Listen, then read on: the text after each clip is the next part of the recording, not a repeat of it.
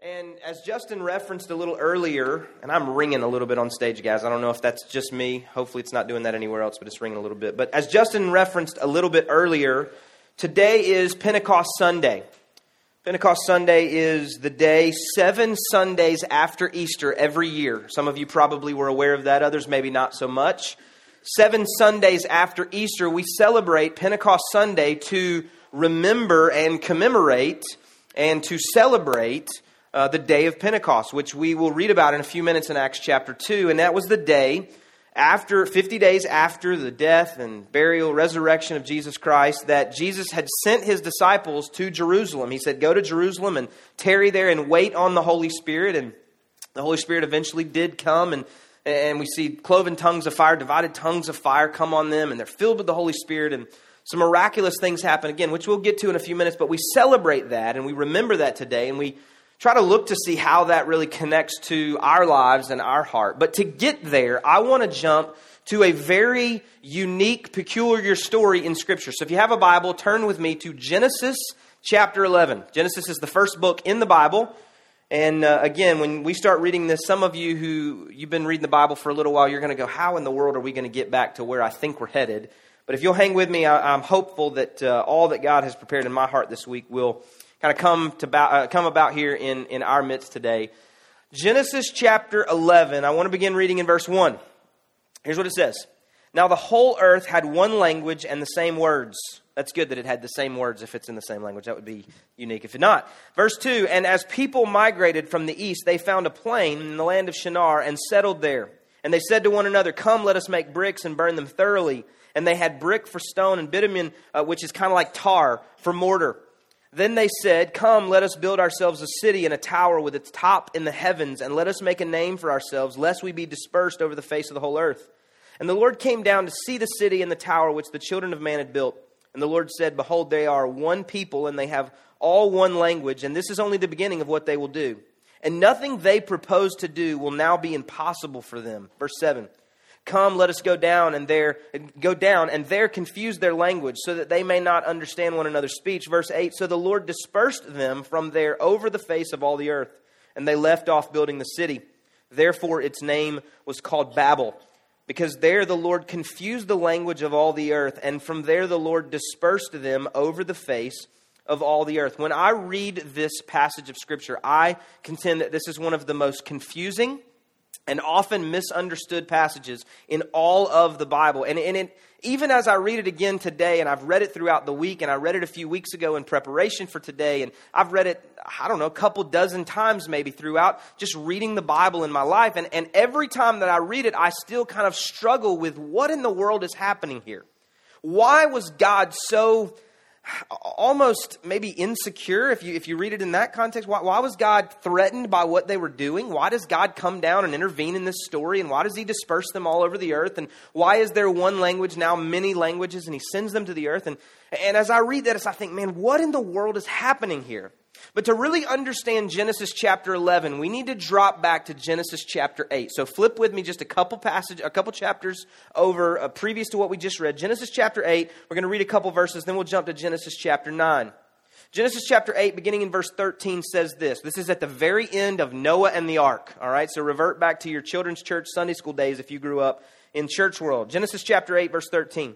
In the 601st year, in the first month, the first day of the month, the waters were dried from off the earth. And Noah removed the cover of the ark and looked, and behold, the face of the ground was dry. In the second month, on the 27th day of the month, the earth had dried out. Then God said to Noah, go out from the ark, you and your wife and your sons wives with you. Jump to Genesis chapter 9, verse 1. So they're coming out of the ark. Noah and his wife and his sons and their wives are coming out of the ark now that the rain has subsided and the ground is now dry. The earth has dried out. Genesis chapter 9, verse 1. And God blessed Noah and his sons and said to them, be fruitful and multiply and fill the earth. Verse 7. And you be fruitful and multiply, increase greatly on the earth and multiply it. So today we're not going where some of you hope that I would go with those two verses. But where we are headed is understanding that at the end of Noah and the ark experience, at the end of the ground dries out, there is something that God commands Noah and his descendants to go and do. He says to Noah and his wife and his sons and their wives, he says, go out, be fruitful, multiply, expand, reproduce on the earth, fill the earth. There's a job to do, because if you know anything about the story of Noah and the ark, the only thing that was saved on the earth as it relates to living creatures were the things, the people, the animals on the ark. They were in a big boat. Everything else was flooded and destroyed because of the sin of the earth.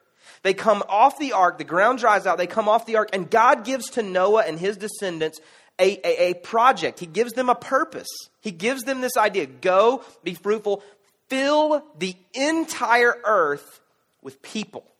Okay? So understand that's the purpose that's taking place here. And then we get back to Genesis chapter 11, to this place where all the people have congregated together in one place with one language, and they attempt now to build a tower in this one city. So instead of going to the ends of the earth, being fruitful and multiplying and filling the entire earth, what do? They go find a central place that they all like, and they're settling there in that one place. If you remember what we just read in Genesis 11, verse 1 and 2, it's not going to be on the screens, but it says, now the whole earth used the same language and the same words. And it came about as the entire group of people that existed here, as they journeyed east, there they found a plain in the land of Shinar, and they settled there. There's two groups of people in the world. There always have been. There are pioneers and there are settlers. There are people who feel called and comfortable to go and just pioneer new lands. Go out and create the future. There's nothing out there, and I'm going out there and I'm going to create the future. And then there are settlers. There are people that go to the first comfortable spot they can find, and they stay right there. And if you look back in your own life, and you look back in your family, and you look back on the people that you know, you could probably identify those people in one or either of those categories. You say, yeah, so-and-so in my family, they're a pioneer. They're always dreaming up something new to do. They're always looking for a place to go, a new adventure. They're looking for something to kind of get the adrenaline going. They're going to do something exciting. They're going to, they're starting a new business. They're an entrepreneur. They're investing in some company nobody's ever heard of. I mean, they're trying to chart new territory. Or, yeah, so-and-so or me, maybe you look in yourself, you say, I'm a settler. I want to be comfortable. I want to find the land of Shinar and settle there. I want to find a plain that's comfortable, and there's a bunch of people that I'm comfortable with, and I don't want to go, out yonder looking, and I don't know what I'm going to experience out there, but the land of Shinar looks good to me. I'm staying right here. And so you have pioneers and you have settlers, and so these people just hunkered down in one spot. And that's what's so wrong with the Tower of Babel. Because the Tower of Babel should never have taken place, because there never should have been this congregation of all the people of the earth there with one language in one place, because God had called them out of the ark to go and populate the entire extremities of the earth. Go out, be fruitful, fill the earth with people. So the first thing is, they never should have been in Babel. They never should have been gathered together in one individual single place. They should have been spread out. And I think if we're really honest with ourselves, sometimes we tend to do this same thing. Instead of listening to the voice of God, instead of listening to the direction of God, we kind of rely on our own wisdom. We say, well, it doesn't really make sense for us to spread out and just have 3 or 4 people living over here, 5 or 6 families living over here. Let's all stay together. There's safety in numbers. Let's stay together. That makes me think, let's not do that. So, there's safety in numbers. Let's stay together. Let's all be together. That makes way more sense. God was probably he was thinking about something else. And so this makes more sense. Let's do what we think is the better idea. Right? And I think that's probably where a lot of us find ourselves. And so instead of what we read in verse 4, because these people recognized it, they said, hey, let's stay here rather than being scattered. Verse 4 says, rather than being scattered all across the face of the earth. They made what God's original plan was sound like a bad idea. God says, be scattered, go, be fruitful, multiply, go to the ends of the earth. And they said, no, we're going to stay here. Rather than that really negative, awful thought of being scattered across the face of the earth. They took what God intended to be the plan, and they made it sound like a bad idea because it wasn't their plan. That's really where you get the first wrong piece of this. So they ignored God's clear instructions in favor of their own wisdom. I think we do this a lot. The second thing about this people and this Tower of Babel and the city where they established themselves is they weren't building the tower. They weren't building the city for the glory of God. They were building it for the glory of themselves. If you read with us when we read a second ago, verse 3, it says, "And they said to one another, 'Come, let us make bricks, let us burn them thoroughly, let us take brick for stone and the tar they had for mortar.' Then they said, 'Come, let us build ourselves a city and a tower with its tops in the heavens.'" Listen to this. "And let us make a name for ourselves, lest we be dispersed over the face of the earth." Let us make a name for ourselves. So the ark was about the glory of God, the power of God, to bring about righteousness on the earth. The only reason that Noah and his descendants were saved was because of his right standing, his upright standing before God. And so that turns into, let's make a name for ourselves. You know anybody like that? You know anybody that instead of pursuing the glory of God, lives to pursue the glory of themselves? You know anybody that takes the wisdom of God and shuns that to rely on the wisdom of themselves, takes the glory of God, which we've experienced here in these moments, and says, yeah, that's awesome, but I'm going to be about making a name for myself. And this is the context in which we see them building this tower. Now, does it make any more sense why God would come and intervene in this place? Because what you have is you have a people, and I think this relates very specifically to our day and time, that says it's about us. It's about making a name for ourselves. It's about our glory. It's about our wisdom. It's about what we think is the best idea, which I think relates really well to us in this present day. And then it brings about these questions. I mean, they're building this tower. They're building this thing. And in our lives, we're building some other things. But as we make a name for ourselves, or as we attempt to in some capacity, maybe it's not this, I want to be famous, but maybe just in an understanding of what we're building for ourselves, it comes to some questions like this. Am I purchasing this item, seeking this promotion, performing this service so that I might feel better about myself, attract attention to myself, live more comfortably for myself? Or am I doing it for the glory of God? Have we taken any plans of God and pushed them aside, any of the wisdom of God's word, and pushed it aside so that we say, no. More specifically, I'm going to rely on my own wisdom. I'm going to lean into what I can kind of formulate with my mind. And I think sometimes then we're left trying to figure out, wow, I can't figure out why nothing's going right. I can't figure out why the business deal flopped. I can't figure out why the relationship is soured. I can't figure out why the purchase didn't end up being as satisfying to me. And it may not turn out exactly like Babel did in your specific life, but I think sometimes we're not even willing to admit that maybe we're part of the cause of the problem. Maybe instead of seeking the wisdom of God and leaning into the wisdom of God and maybe being about the purpose of God and His purpose, we make it about ourselves. We make it about what we think the purpose is, about our own wisdom. And then when things go south, we tend to pass the buck, pass the blame. And so that's the context that we have of God intervening into the story of the Tower of Babel here. These people that are building literally what it would have been is a stairway to heaven. I mean, it would have been this pyramid type of structure, this beautiful piece of architecture that was like each level was another step up. They were attempting out of their own wisdom, their own devices, their own power to try to get to God.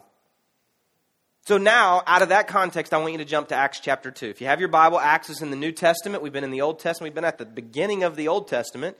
There's a whole nother part to the Bible. It's the New Testament. We want to go there. And you have a couple of books right up front that are the Gospels. They're really the stories of the life of Jesus Christ. You have Matthew, Mark, Luke, and John. And at the end of that, you have the book of Acts. So if you have your Bibles, Acts chapter 2 is where we're going to start. Acts chapter 2, verse 1. And this is really where the story of the day of Pentecost and what we celebrate today with Pentecost Sunday comes from. Acts chapter 2, verse 1. When the day of Pentecost arrived, they were all together in one place. And suddenly there came from heaven a sound like a mighty rushing wind, and it filled the entire house where they were sitting. And divided tongues as of fire appeared to them and rested on each of them. And they were all filled with the Holy Spirit and began to speak in other tongues as the Spirit gave them utterance. Now there were dwelling in Jerusalem Jews, devout men from every nation under heaven. And at this sound the multitude came together, and they were bewildered, because each one was hearing them speak in his own language. Verse 7. And they were amazed and astonished, saying, Are not all these who are speaking Galileans? And how is it that we hear each of us in his own native language? Now, verse 9 and 10 mentions a lot of different people groups. Let's just call it Spanish and Chinese and Romanian. Here we go, verse 11, because I'll butcher the other names that are listed there. Verse 11, both Jews and proselytes, Cretians and Arabians, we hear them telling in our own tongues the mighty works of God. And all were amazed and perplexed, saying to one another, what does this mean? This is what we celebrate today. This Spirit power of God descending upon the earth, descending upon the people of God, descending upon, this is kind of the birthday, as Justin referenced. This is the birthday of the church. This is the start of that. I'm kind of open to birthdays because today is my 4-year-old's birthday. He turns 4 today, Tucker. And so I'm open to birthdays. Today is a birthday for us. We celebrate the power of God descending upon the people of God out of this scripture. And so there's 2 stories that we've read. And in each of these stories, we have people speaking the same language. Now, on the day of Pentecost, not everybody was speaking the same language, but you had people coming out of the upper room, out of the Spirit-empowered move of God in the upper room. These divided or cloven tongues of fire descend and rest on each of them, and they come out and they begin speaking in other tongues. This is one of 2 ways that people speak in tongues, and in this, it's this miraculous move where these Galilean people come out of the upper room, and they are speaking in the known languages of the world, but not a language that they've learned. So again, I can't speak Chinese at all. Couldn't even tell you the first Chinese word, okay? Unless egg roll. No, that's the English translation, I think. So I can't speak Chinese. But if I were to stand before you today under the power and the anointing of the Holy Spirit and begin speaking in Chinese, if anybody in the room speaks Chinese, you would be sitting there going, wow, how does Jeremy know Chinese? That's what happened on the day of Pentecost. They began speaking in all these different languages. It says that all the nations of the world were represented in Jerusalem at that time because of the feast that was taking place. And so these people come out of the upper room and they begin speaking in all the languages that are represented there. Different people speaking that. And they're not just randomly talking. They're talking about the works of God, the mighty works of God. Verse 11 said, we hear them telling in our own tongues the mighty works of God. And they were amazed, perplexed, saying to each other, what does this mean? And so we have here in this story, people speaking the same language. Again, not everybody in that moment was speaking the same language, but in Genesis 11, remember, they started one language, all the same words, right? So that's where they started. And I've just got a couple things here, just for me, as kind of looking at these 2 stories side by side. Genesis 11, they were unified around disobedience. Even though they spoke the same language, their unifying, kind of the thing that was the glue holding them together, was their disobedience of not going to the ends of the earth. So they were gathered together in disobedience to accomplish something. So Genesis 11, they were unified around disobedience. Acts chapter 2, they were unified around obedience. Jesus told his disciples, I want you to go to Jerusalem and wait there on the Holy Spirit. And so they're being in the same place, being unified, being together was around the obedience of following the words of Jesus Christ. And here's just something I wrote down just for me. Unity around disobedience is still disobedience. Like we strive for unity in a lot of things, and unity's awesome. But unity around disobedience, like if we all decided today, hey, we're going to go out and rob a bank. There's a lot of us. Some of us are going to drive the getaway car. Some of us are going to, we're going to go in. We're good with locks and picking locks. And let's don't do that, by the way. That would be a pretty bad reputation for our church and the community. But if we decided today that we're going to unify around this common purpose, this common goal, we're going to do that. We know that stealing's wrong.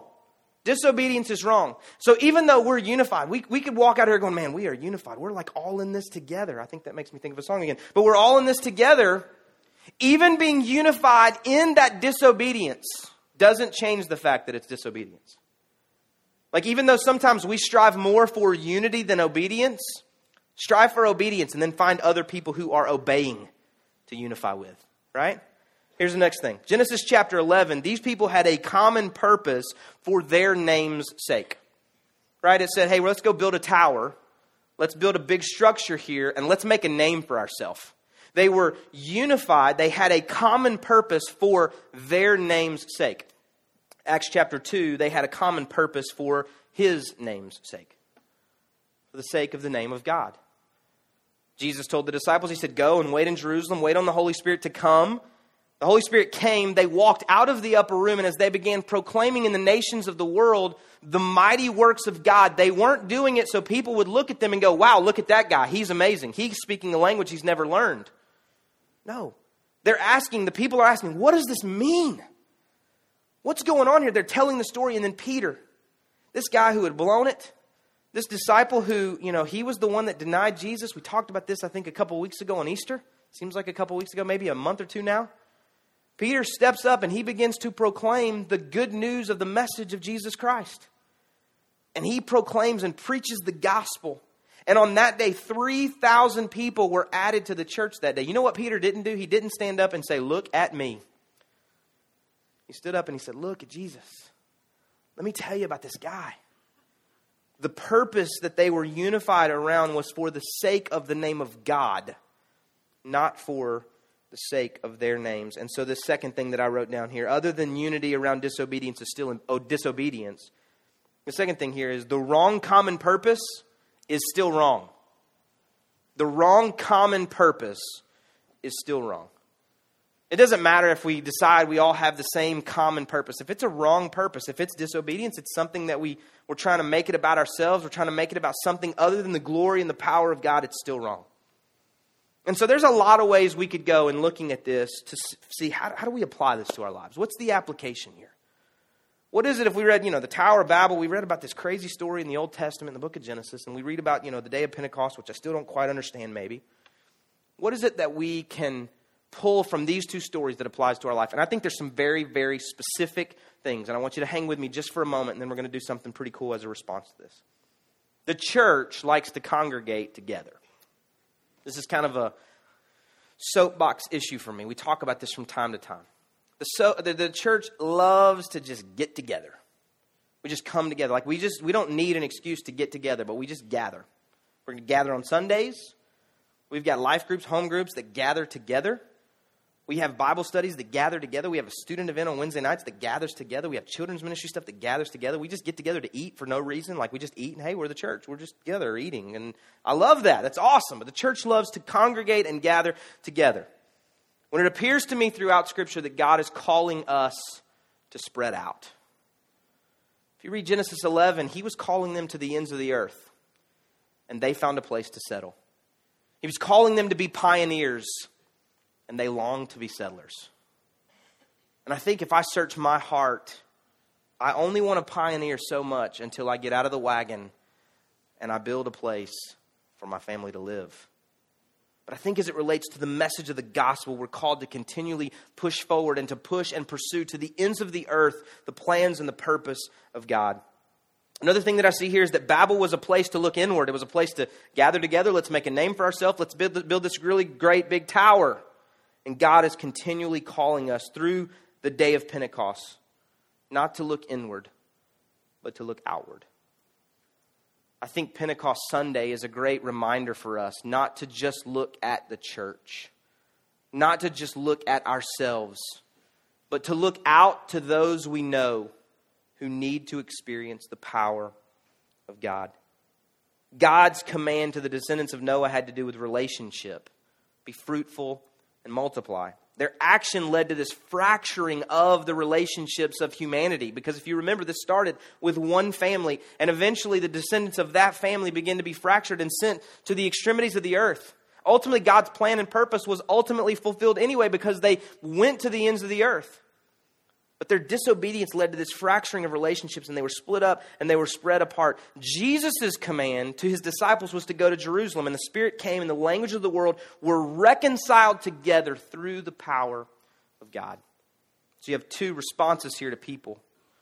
You have the people in Genesis 11 who gathered together, stayed together outside of the purpose of God, and ultimately there was a fracturing of those relationships. You have the people of Acts chapter 2 who gathered together in Jerusalem because of the commands of Jesus Christ, seeking the ultimate purpose of the Father.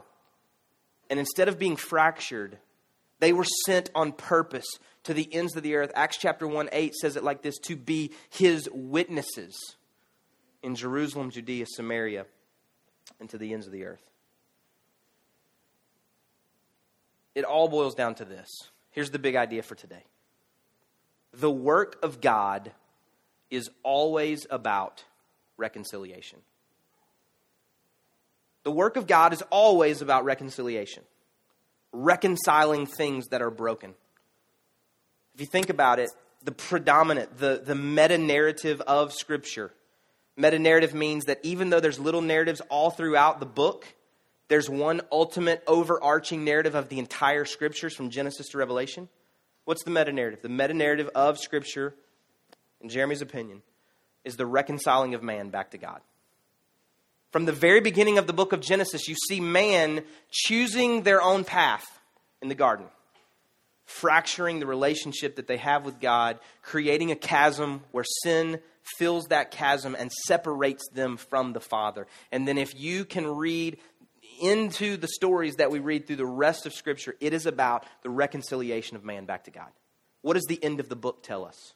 Revelation at the end of the New Testament tells us that ultimately God wins. Ultimately, the people of God are reconciled back to the Father because of the stories that took place between Genesis 1 and the end of the book of Revelation. The hinge in that entire story is Jesus Christ, the Son of God. Jesus Christ, the Son of God, was sent to earth by the Father, according to John 3:16, because the Father loved you and me. And he sent his Son, Jesus Christ, to the earth to help do what?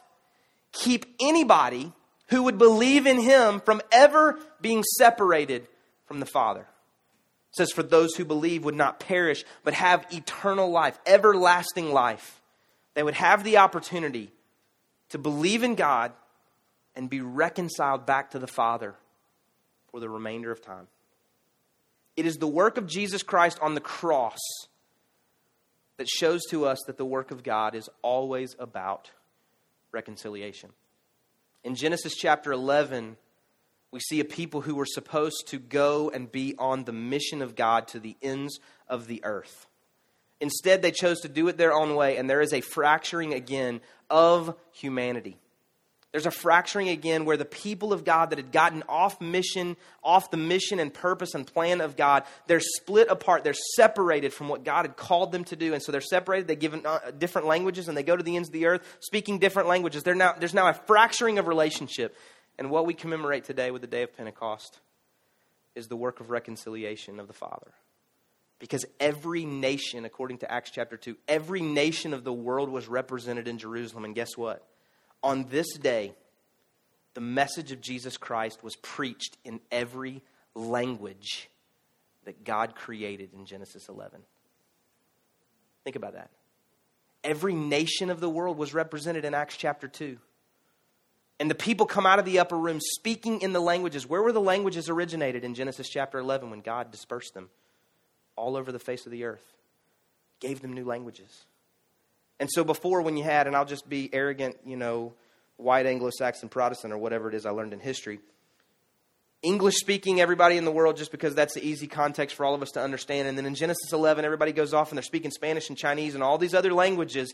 And then on the day of Pentecost, they're reconciled together because someone is proclaiming the good news of Jesus Christ in their language. Tells us about the nature of God. To me, it speaks to us about our lives and our stories.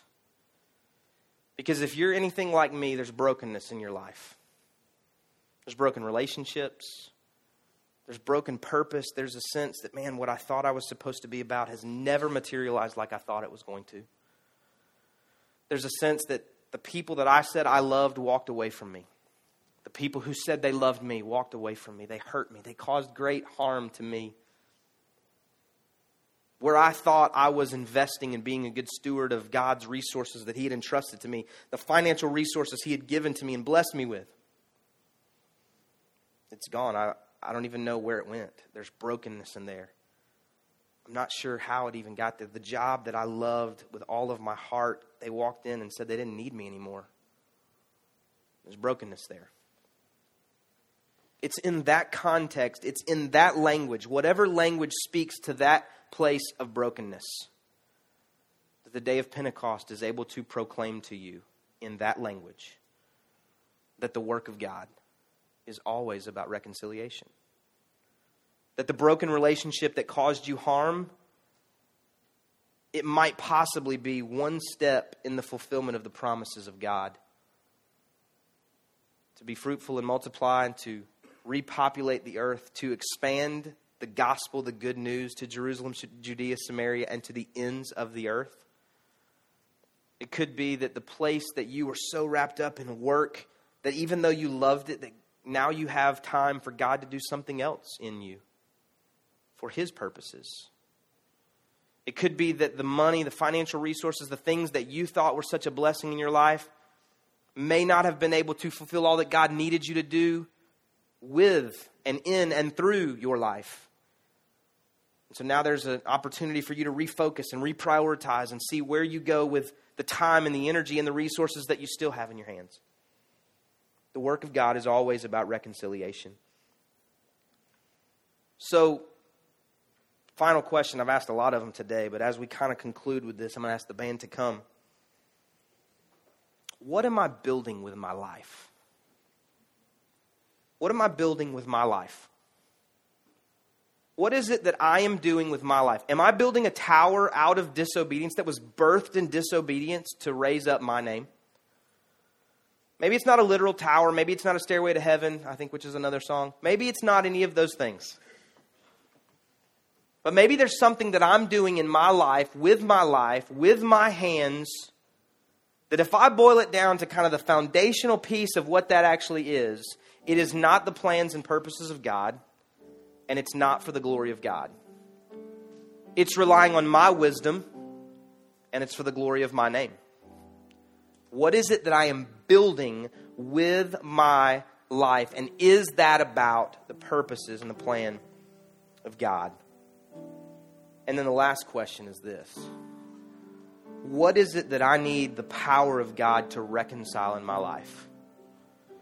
If what we've heard today is true, and that the work of God is always about reconciliation, if the entire scriptures that you and I hold in our hands from time to time, whether it's this or whether it's this, if the scriptures that we hold in our hands say to us that the entire story of God's word is to show us that God believes in reconciliation, then in your life, what needs to be reconciled? Is it a broken marriage? Is it a broken relationship? A broken relationship with your kids? Is it broken finances? Is it brokenness in your work? Is it brokenness in your home? Is it brokenness in your relationship with God? What is it that God, in His power, in His might, in the Spirit of God that we welcomed into this place earlier, what is it that we need that Spirit, that power, that God to reconcile in our hearts? Because let me promise you today, He can do it. He wants to do it. It's really what His work is always about, reconciling man back to the Father. And so here's some things. It may be that as you look at reconciliation in your broken marriage, it may not be that you start with the spouse. It may be that you start with you and the Father. It may not be that as you look to reconcile relationship with your parents or your children, that you start with them. It could be that you start with you and the Father. It may not be that when you look to reconcile your finances that you start with the bank. It could be that you start with your heart and the Father. It could be that instead of starting with the job that you love that you lost and trying to find another job, instead of starting with the job websites or the classified section or the recruiter, it could be that you start with your heart and the Father. And you say, God, if you're truly about reconciliation, I desire reconciliation. I desire for the brokenness, the fracturing that's taken place in my world, maybe through my own mistakes or maybe not. I desire for restoration there, reconciliation there. And so as I do that, I want to start with me and you. And I'm going to ask you to perform your work in my life, in the lives of those around me. as we conclude this moment, what we're going to do is we're going to take communion together. I'm going to ask the host to prepare to wait on you in just a moment with communion. And what communion is, for those of you that may not be aware, communion is the opportunity we have to reenact a moment that Jesus had with his disciples at the conclusion of his life. Communion is about these little wafers or crackers that we have to represent the bread that Jesus broke with his disciples. There's also a cup of juice that we take to represent the blood of Jesus Christ spilled on the cross. We're going to come back in a moment and really talk about that briefly out of what Jesus did with his disciples. But let me just tell you how this fits in what we've been talking about. You will hold in your hand the representative elements of the body and the blood of Jesus Christ. The only reason that you can hold the body and the blood is because the body and the blood were broken apart on the cross. The body of Jesus Christ was broken down on the cross. The blood was spilled out on the cross. Why was it done? It was done because Jesus had to be broken for you to be put back together. Jesus had to be broken on the cross for your marriage to come back together. Jesus had to be broken on the cross for your finances to come back together. Jesus had to be broken on the cross for the fracturing of our lives to be made whole again. Because the work of God is always about reconciliation. I'm going to pray. They're going to disperse the elements while the band leads us in worship. Please hold the elements until we all come back together to take it. God, we thank you so much that you are a God of reconciliation, that you are a God who brings together things that have been broken. And so, God, in this moment, as we hold these elements over the next few minutes, I pray that we would understand that your brokenness on the cross, Jesus, allows for wholeness in our lives. We thank you for the work of the cross. We pray that you would do that work in our hearts. In Jesus' name we pray. Amen.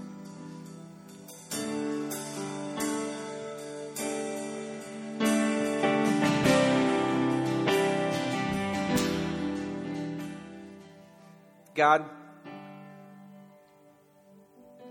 we reflect now in this moment the elements that we've taken on the work of your Son, Jesus, on the cross. We take these elements and we understand that it's just a cracker, wafer, substance of some kind. It's just juice in a cup. But for some of us today, it represents a lot more than that. Because the brokenness of your Son on the cross allows for wholeness in our lives. The day of Pentecost is not just looking back to a moment of Holy Spirit empowerment to speak in tongues. It's about speaking in the languages that originated in brokenness in Genesis 11. And it speaks to us about the power of reconciliation available through the power of God. And so today, God, in the people's lives that sit in this room, those who may be listening on our podcast at some future date, God, right now, I speak life into them. I speak life into dead places. I speak wholeness into brokenness. And God, we call on the power of your Holy Spirit. We call now on the power of a God whose work is always about reconciliation to restore and reconcile in places of brokenness in our lives. And we thank you, God, that you're a God that loves us, and that you're a God that we can trust in. Even when sometimes it doesn't make a whole lot of sense to us, we trust, we have faith in the unseen. We believe in the things that we can't always make sense of because we know that you have our best in mind. And so God, right now we lean into you and we pray for your purposes to be realized in our lives.